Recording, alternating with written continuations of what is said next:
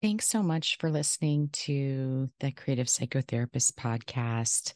I am excited to share with you this next episode, episode 9, from 2023's series from the Voices of the Expressive Therapy Summit, where I interview different therapists and professionals that are presenting, speaking, and facilitating workshops at the Expressive Therapies Summit events. If you've never been to an Expressive Therapies Summit, what you can expect is highly experiential, participatory learning where you're getting a deep dive into the creative process while you're learning how these methods and interventions can be used and benefit the work that you're doing with clients. I often feel like it is one of those opportunities where you are giving to yourself in as much as you are learning to be able to facilitate these processes with others. Today, I'm speaking with Ericha Scott, and she has been working in the field for multiple decades. And she's a registered expressive arts therapist as well as a registered board certified art therapist. And her focus has been working using the arts with individuals that have experienced various levels of complex trauma. And she specializes in working with dissociation. And her presentation is going to be part of the dissociation track that the summit is offering at the virtual event this November, where there's a number of different presentations that are focusing on that topic. So if that's an area that you want to further explore and develop, it might be a great opportunity to learn from people who have been practicing for their career doing this work. Ericha shares some really cool interventions that she's been using for a really long time with her clients. And I think if you are someone that works with individuals who've experienced trauma, this would be a great training to participate in. It's going to be on November 3rd from 12 p.m. to 7 p.m. Eastern Standard Time. So it's an entire day. And she is going to include some didactic information, but it's primarily going to be experiential, where you're going to be engaging in the creative process as part of the learning experience. So if you want to learn more about her presentation or any of the other presentations that the summit is providing, please check out www.expressivetherapysummit.com. There you'll find a whole host of different events that are being offered throughout the year that you can learn from really, really talented and accomplished therapists that have been developing their particular approach for a really long time. Highly recommend checking it out if you've never participated before. So without further ado, here's my conversation with Ericha Scott. The Creative Psychotherapist is the official podcast of the Creative Clinicians Corner, a practice-building resource for creative psychotherapists. TCP Podcast is the cast for creative, expressive, and experiential-focused psychotherapists curious to learn how to design, build, and scale a thriving private practice. Your host, Raina Lombardi, interviews successful therapists about the tools and strategies they have used to develop creative, focused practices. They also talk about the products, services, and side hustles they have developed using their knowledge and creativity to enhance their therapy practices, make a greater impact in their communities, and diversify their income streams. Welcome. Now here's your host, Raina Lombardi. Thanks so much for listening to The Creative Psychotherapist. I'm your host, Raina Lombardi, and I am delighted to welcome my next guest, Ericha Scott, PhD and licensed professional clinical counselor, board-certified registered art therapist, and registered expressive arts therapist. She is an authentic, dedicated, and passionate licensed and certified creative arts psychotherapist, artist, author, and advocate for disempowered populations. For 39 years, she has worked with those who struggle with substance abuse and behavioral use disorders, victims of trauma, complex trauma, torture, dissociation, and victims of sex trafficking. Her commitment to health, wellness, and art as a medicine includes experiential teaching professional clinicians, medical doctors, the public, and for her own personal health journey. Her investment in social change via the arts across the world includes travel, presentations, collaboration, and culture exchange in 4 continents. Her worldwide workshops bring hope and healing to diverse populations. Thank you so much for being here, Ericha. Thank you. It's a delight to be here. I'm really excited to talk to you about your work. You have a breadth of experience of working with very heavy therapeutic content. How have the arts played a role in helping you to have such an enduring career? That's probably one of the best questions any interviewer has ever asked me. Aww. Because it's critical to my longevity. I love art. I love outsider art. I was a professional artist before I became an art therapist. And I believe, this sounds maybe corny and hopefully not reductionistic, but I truly believe that the art clients make in session heal them and me. There's something about looking at productions made in session that I find, no matter what the content, I find it energizing and uplifting. And they can paint the most horrific stories, but I know that it means they're getting better, that they will get better, that they are healing, they're in the process. But there's also the energetic aspect of color. There's the joy of spontaneity. There's the relief of just literally almost vomiting your emotions on the page, right? With paint. And I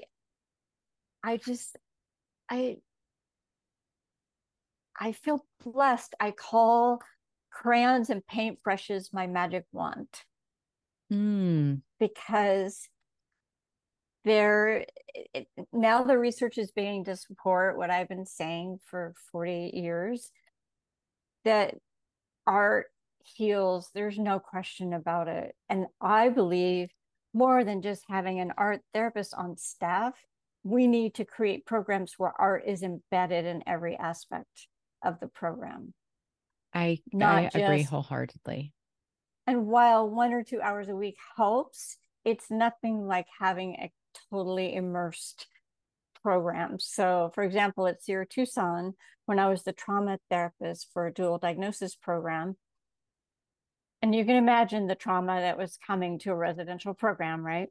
Absolutely. And so I had every single person in the group did a life-size silhouette with their whole addiction, trauma, surgeries, you name it, physical health, everything on their body map. It was the visual life story.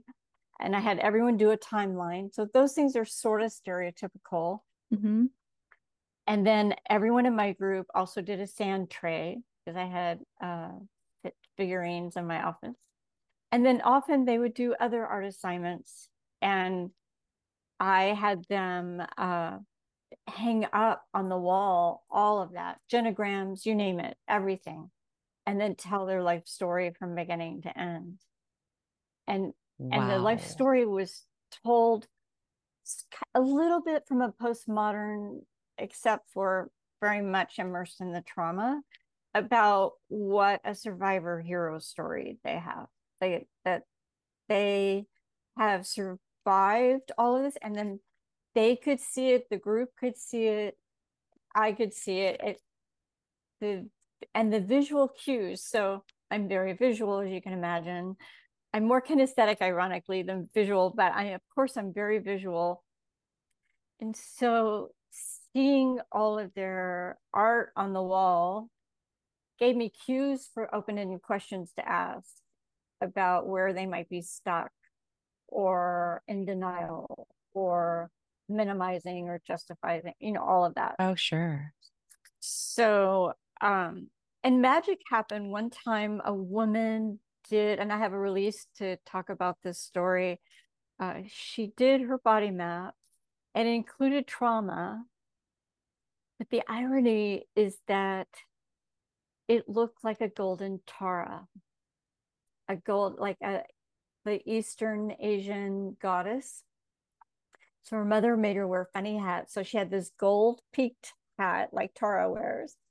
She had a trauma where she had a big bruise or lump here in her childhood. Well, it looked like a bendy, Okay, so it's which like is on the center of her forehead, right. You've right? seen the little red dot Mm-hmm. that, right? So it wasn't quite exact, but there it was. And then she had scoliosis. So her back was curved and she drew her hands in a way, excuse me, that it looked like a mudra, like hand gestures. Right. Wow. So she had that kind of, you've seen probably sculptures of goddesses or paintings of Mm-hmm. goddesses where they kind of look slightly twisted their back and then Yeah. they're holding their hands in the sacred symbols. Excuse me, I'm going to cough for a second. And so I said that. I said, isn't this interesting as a total reframe or transformation? You look like a golden Tara, and I explained what I just explained to you. Mm-hmm. Another person in the group had a full Kundalini experience right there. They almost Wow. leapt out of their chair and they went, whoop, what happened? What happened? I said, I don't know. What happened? Tell me. And they said, it's like a energy hit the base of my spine and shot out the top of my head. And I said, well, that's an awakening of the Kundalini. Wow. So Fascinating. I think art opens that gateway to something more than just therapy or psychology, or Mm-hmm. I think it opens the gateway to other realms of consciousness and spirituality and the Yes. core self in the way that I don't know.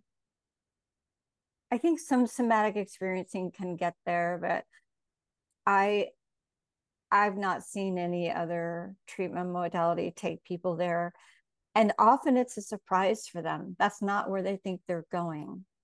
That's the funnest part, I think, about working with adults, particularly like that population, dual diagnosis Mm-hmm. population, folks in substance abuse treatment Mm-hmm. that oftentimes are kind of hesitant to like about this idea, like what I'm not a kindergartner. What do you what do you mean you want me to? And then Right. they have that like full 360 Right. degree thing, like, wow, Right. I can't believe how how much I got from that hour, that just this small experience that can be so transformative. And Right. if we did what you're talking about, which is to say, have that immersed throughout and embedded in all aspects of treatment, what could possibly happen because of the way the art is a symbolic language, our unconscious is makes sense through symbols. It's not logic. No. Right. So it really does have that Power. interconnectedness. And power. Yeah. Mhm. So Andy Stropko approached me. He was our lead psychologist at the time, and he was uh, doing the pre-test, post-test for the groups. And he approached me and he said, "I want to show you what's the results." And he turned page after page after page after people with, I mean, highly suicidal and depressed and anxious, and they were leaving happy. Hmm. Which is like what they're there for, right? They're there to reconnect with Right. that love, joy, and Right. sense of being human, um, that we're all here to experience. And it's the art to take people from that level of distress, and 30 days later, they leave grounded, not a superficial happy, a Mm-hmm. centered happy, of knowing who they are and accepting all aspects of who they are. Mm. And he said, "This is like, I've never seen results like this." And I said, "It's the art. It's the art." It's Yeah. amazing. Right. Yeah. I think as we learn more about our brain and what our brain needs to thrive, earlier before we started recording, we were talking a little bit about neuro stuff, and you were talking about neuroplasticity, and I think that there is a direct relationship between art making and neuroplasticity. And part of it, I think, is because it is a novel experience every time we engage with the materials. It's a Yeah. new, fresh experience, even Really. for a seasoned artist who's been creating for years and years Mhm. and years and is very Mhm. knowledgeable. Every time we engage, it's a new delight. It's fresh. A There's surprise. something, a Yeah. surprise. Yeah. Yeah. That's brilliant, because what generates new neurons is art, novelty, and beauty. Mm. And that's Ernest Rossi after he had his stroke. He was talking about recovering from his stroke. Uh, and Ernest Rossi was a protege of Milton Erickson and an expert in trauma in his own right. And so you're right. So when you talk about novelty, that is one. So art itself is healing, and then the aspect of novelty of making your own art. Mm-hmm. And then, even in my opinion, ugly art therapy is beautiful. So there's a Right. beauty. The witnessing, The the witnessing, witnessing of it. Yeah. Which all of is it. so important. Yeah. Yeah. Yeah. So it's fun. I have always believed in art because I was considered to be retarded as a child. And nearly I nearly failed Wow. fourth grade twice, not just once, twice. And I overheard my art teacher. I mean, she wasn't my art teacher, she was my fourth grade teacher, but she turned to my mother and said, almost in an offhanded manner, she really likes art. Why don't you get her an art teacher? So my mother hired a beatnik who I just loved, and he taught me how to paint. And by the end of fifth grade, I was reading college level. Wow. So I have never doubted the power of art. And I always made that connection, even though I was just a little kid. Mm-hmm. I knew art had something to do with them. That's wild. That's Isn't that something? incredible. Yeah. I think it's interesting, we have a sense of knowing when we're children, when we're small children, we like come in. I think as we get older, we're so used to dismissing children's insights as unknowing, but really, I think kids have a greater sense of knowing the truth than those of us who've been here living for longer time. True. We might have some wisdom about what it means to live here, but kids have a different sense of knowing of like what to do. Even like we think about how they engage in play, right? They like know what to do to take care of themselves naturally if you allow them to, right? We don't have to intervene. And they haven't been traumatized. Yeah, absolutely. Yeah. But that brings me to earlier, you had said something about when the folks left the program that you were working in, that they had a connection with and an acceptance of all of their distinct parts. Yeah. And I know that you're going to be presenting at the upcoming Expressive Therapy Summit in November 3rd. It's virtual. And part of that, I think, feeds into the topic that you're going to be talking about. I believe the session that you're teaching is called Mapping Inner Worlds Dynamically, Mobiles for Insight and Dissociative System Management. And I would love if we could spend some time talking about that, because there's a clear connection, with all the parts. And can you share a little bit about what that is, what that looks like? How did you come to integrate mobiles, which I think is such a brilliant metaphor for it. But I would love to hear from you. Thank you. So I began working with dissociative identity disorder in 1987 in Dallas. And God or spirit or energy or luck gave me the most gentle, easy client to start with. I was so blessed. And nobody at that time really, we really didn't know exactly what we were doing. But following the inner child work, it was the next step. So we did have, through Pia Melody's work and Terry Kellogg's work and John Bradshaw's work, we did have a step on the path. So I began using all kinds of mapping with DID, including the life-size body maps.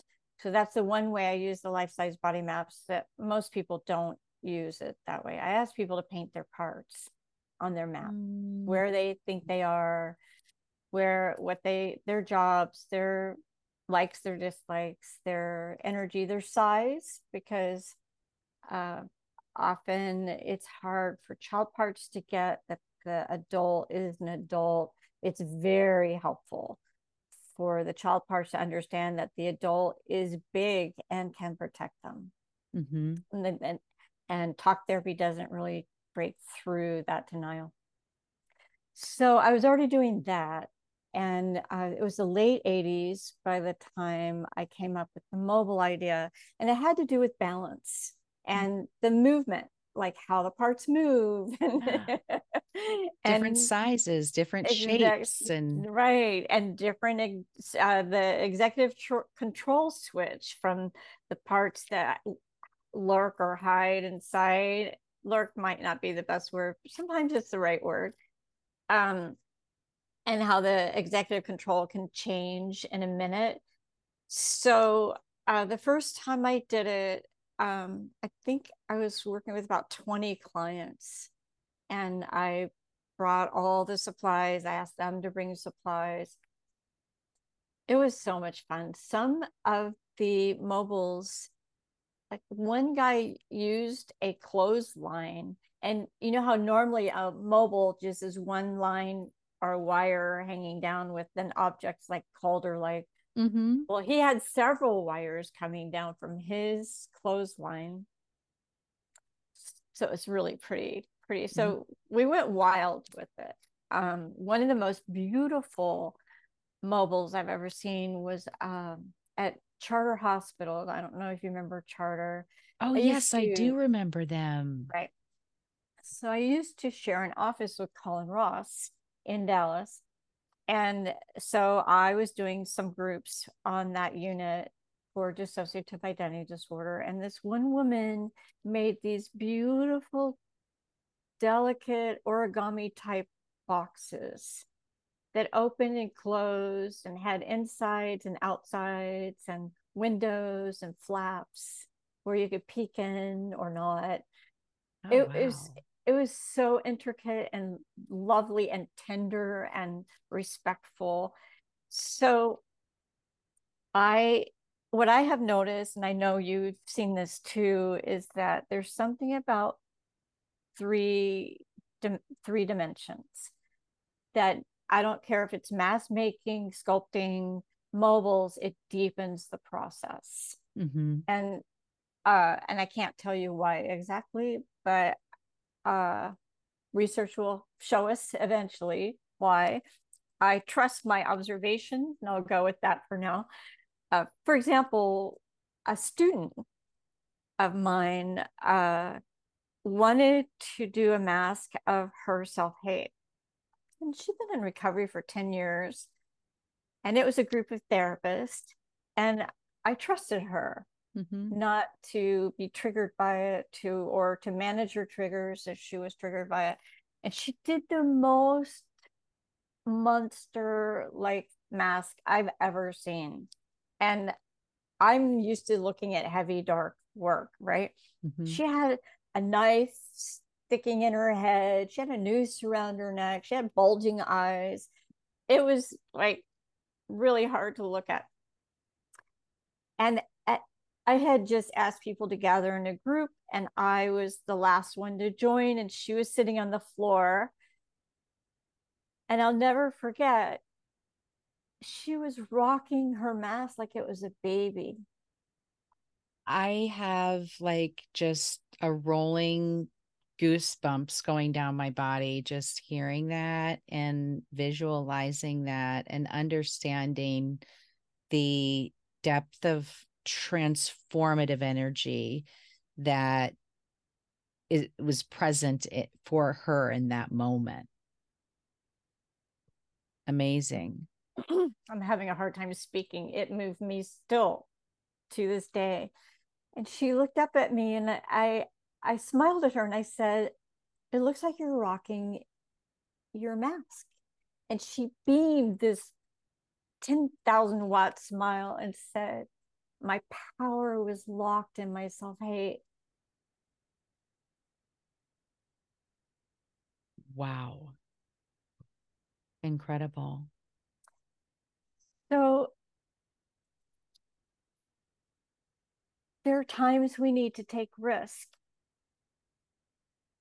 And this is the thing, though, you have to be able to bring someone back. Mm-hmm. So sometimes I see people take risks with their clients, and it's not okay in a way, because they don't know what to do if the client starts to have a psychotic break or starts to dissociate in a real profound way. And so I do take risk, but I also can bring people back. And so I wouldn't take those risks if I didn't know I could bring them back. Mm-hmm. Does that make sense? Oh, yeah, absolutely. And I understand that there's a lot of concern about don't trigger the trauma vortex. But I think that's sometimes people that are afraid of intense emotions, because Right. there are so many times that people learn from being triggered in a therapy session and then having a context frame for them immediately. Mm-hmm. It reduces shame. It helps them grasp the depth of their trauma. Mm-hmm. It helps them feel empowered, because if you don't really get the depth of your trauma, you feel weak. Yeah, absolutely. Or like, well, it's not really a trauma because it's my responsibility, right? There's Yeah, that piece that sometimes can be present for people until they can connect with that pain. exactly. Right. Yeah. Oh, So as heavy as this is, it's fun, because one starfish at a time, we're we're returning them to the ocean, mm-hmm. and where they can thrive and be joyous and free. And that is the goal of all of this work. And mobiles are fun. That's part of it too. While we're dealing with such heavy issues, you can't help but, not all of us had mobiles in childhood, but we know what they are. We Mm-hmm. know mobiles are hung over a baby's bed. And so I think there's an element of that that enters into the process of, it's a joyous, colorful, moving uh, experience. And why not have that as part of the process while dealing with something that's so heavy? Yeah, I'm just thinking of like words that I would associate with the mobile, which is like childlike or Mhm, childhood and mhm, whimsical and fun and playful. mhm, And so there's that fusion of, mhm. okay, yes, we're talking about something, or we're not necessarily talking, but we're through the language of art, Yes. we are talking about it. We're talking with image, color, line, shape, movement, volume. And yes. And it's also a paradox. It's holding the dark and the light at the same time. And Yeah. that, in my opinion, fosters more healing than positive thinking. So there is very important to have positive thinking, gratitude list, especially in this day. I have to do them myself because these are not easy times for a lot of people. Yep. But the real power, where the, forgive me for being an old expression, like when the rubber meets the road, where you Mm-hmm. really get traction for healing, is holding that paradox. It's, Robert Fritz calls it structural tension. And so Mm-hmm. the playfulness and the heaviness together is a really good paradox. I agree. It's a way of being able to integrate Mm-hmm. that we can hold both things at the same time. We can Mm-hmm. be both, that it Mm-hmm. gets us out of that all or nothing trap Yeah. that so many of us find Yeah. ourselves in, which is the brain's wiring, right? That there's a reason True. why we struggle with that. It's so true. I think Um, Ian Melody called it joy pain. mm, Mm-hmm. Always like yeah. that. Mm-hmm.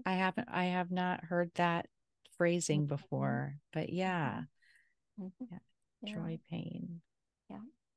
So Yeah. thank you so much. And I hope to see you again. I really enjoyed your presence and your company, and you're so articulate. Thank you.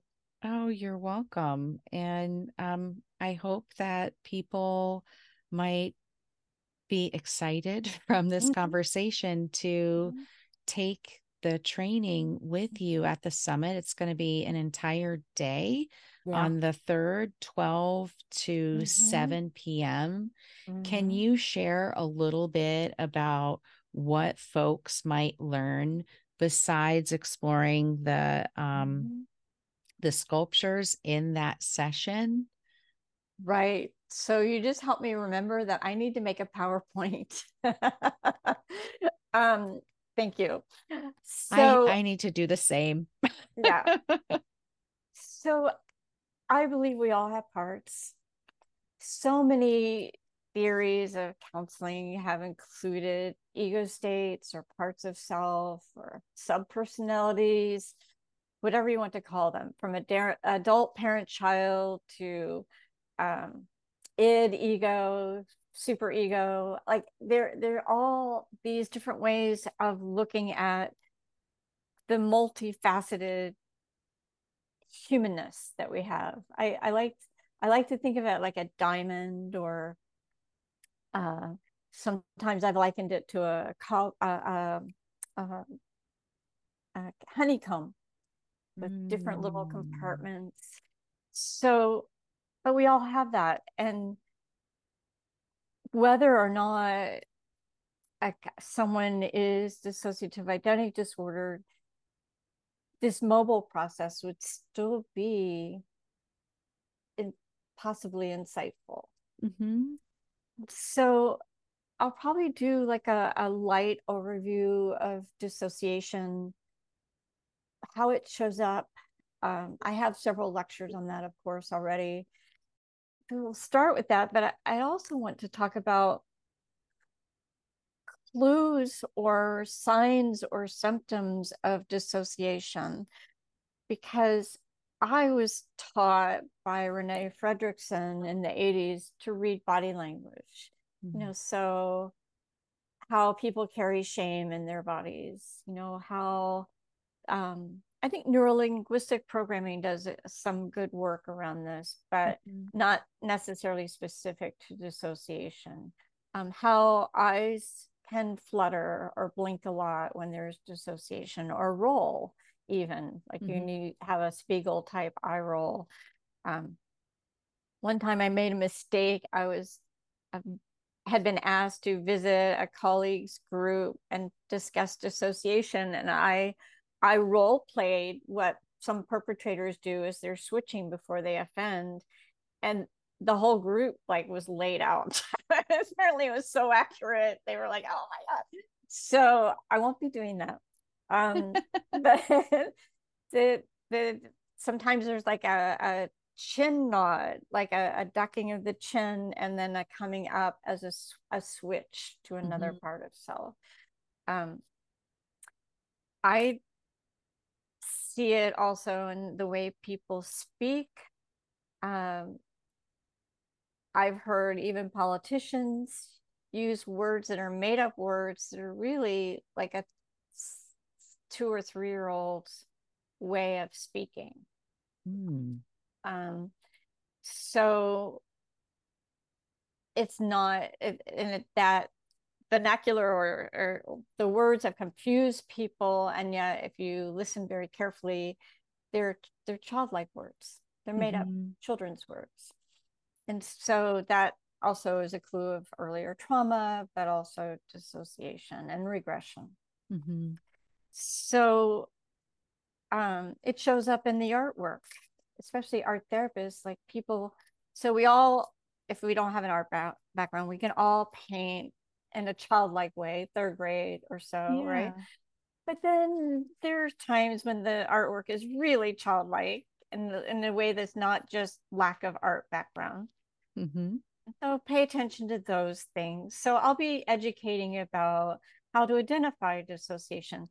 What's important, especially for the dual diagnosis substance use disorder residential programs, is that in the 90s, there was a multi-site research, residential programs, 4 different programs, and 14 to 39% tested as having the full diagnosis of dissociative identity disorder. Wow. So when we are missing it in treatment, especially rehab, but any treatment, it's a disaster because they're not getting what they need. And in my opinion, all the parts need to show up as much as possible to prevent relapse. Because so I had sent a DID client to residential rehab in the early 90s. And she came back and giggled and said, you know, my addict never went to one group. Oh my gosh. That's the one that needed to go. In particular, they all needed to go, but right. And then sometimes I think parts need some codependency training. like black belt codependency training. Mm. So the arts help us have a gateway into gently addressing the issues of dissociation, Mm-hmm. because addressing it helps the overall success of treatment. I can't tell you how many clients I've been sent because they weren't going anywhere. Mm-hmm. They weren't making progress Yeah. without it being identified. So we'll be talking about things like that, why it's important, how to incorporate it, where to start a little bit. But so there'll be at least 1 hour of lecture, probably not more than that. And then some just discussion about, like today, what we talked about, Yeah. like how it showed up in my practice and why I'm still doing it. I'm delighted. I haven't done this in a while, so I'm delighted. I have this old idea that I'm dusting off and polishing up and bringing back to the world, and so I'm thrilled about that. Yeah, no, it sounds wonderful. And like you said, even though, yes, you're going to be talking about dissociation, it certainly seems like there's many other opportunities to generalize that concept of the mobile into different aspects of therapy work. Um, yeah, well, And one last comment, I'm sorry, oh, because I think yes. this is important. As you know, people who dissociate tend to have a sense of floating or flying. Like, Yeah. so the mobile addresses that too, if you think about it. And so I think that is a wonderful mirroring of the experience of dissociation. Mm. Mm-hmm. Mm-hmm. So that was my Yeah. last comment. No, that is interesting. And you're right. It made me think of somebody like client from my past who had Wow. had brought that up and didn't have any recognition, didn't had no idea. And that was like the work was Right. talking about what was happening for them and when it happened, like when were the moments that happened, and Wow. how that was a form of protection. But yeah, Well, flight. okay. Yeah, it's exciting. Yeah. Um, so that's going to be November 3rd, 2023, all day, and people can find more information about your session and any other sessions at the Expressive Therapy Summit website, which is expressivetherapysummit.com. You'll click on Virtual Summit, and then you'll go there and click on Program, and you should be able to find Ericha's session there and all the others. But for folks that maybe want to learn a little bit more about you or participate in some of the offerings that you provide, I know that you do kind of your own intensive workshops and Mm-hmm. other speaking engagements too. Where can they find that Yeah. information at, Thank you. Ericha? Well, first of all, people can call me.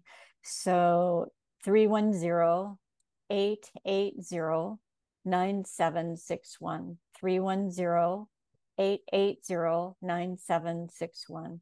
And my office is full of thousands of figurines, a sand tray, a huge art table, and I have my butcher block paper mounted against the ceiling so people can stand up and do their life-size silhouettes or whatever they want to do, standing up, painting against the wall.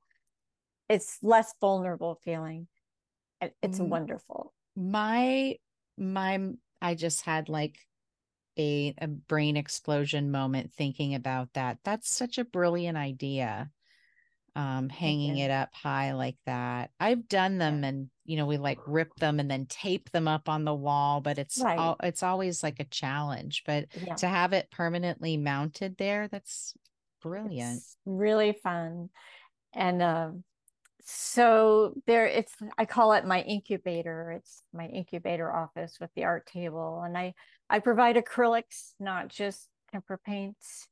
I think people deserve to have good quality paint. And It's a different experience, right? it is different.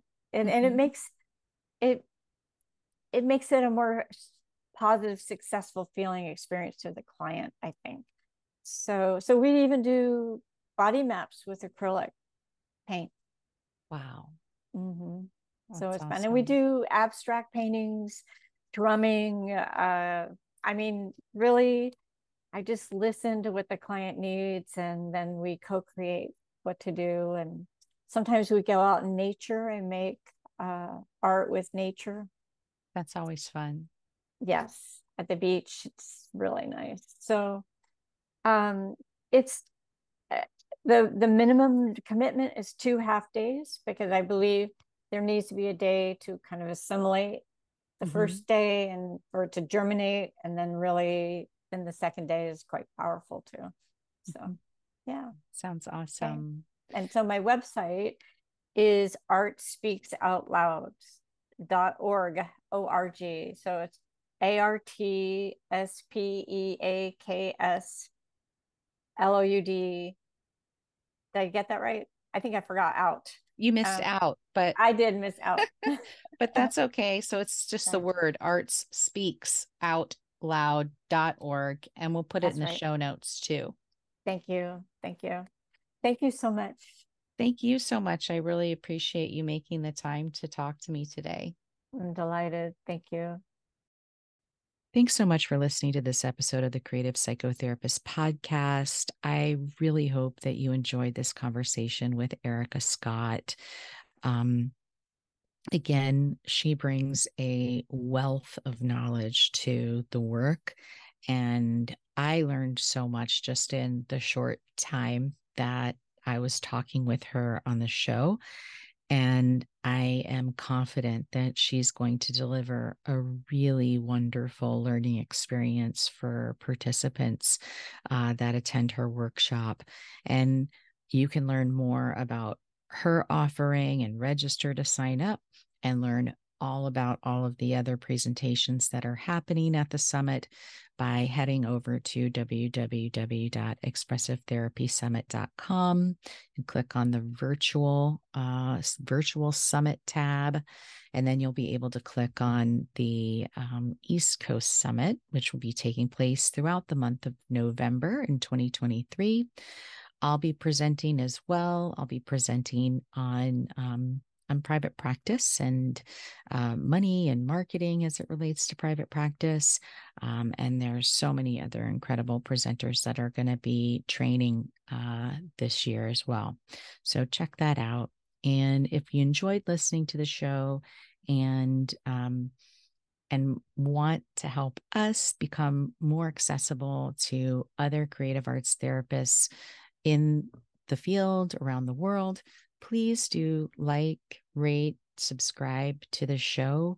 That will help us become more easily found when people are searching for these types of topics. And I really appreciate your support in that. All right, creatives, take care. Thanks for listening to this episode of The Creative Psychotherapist. If you like what you heard, please rate, review, and subscribe wherever you listen to your favorite podcasts. For show notes, downloads, and additional resources, head over to the website at www.creativeclinicianscorner.com.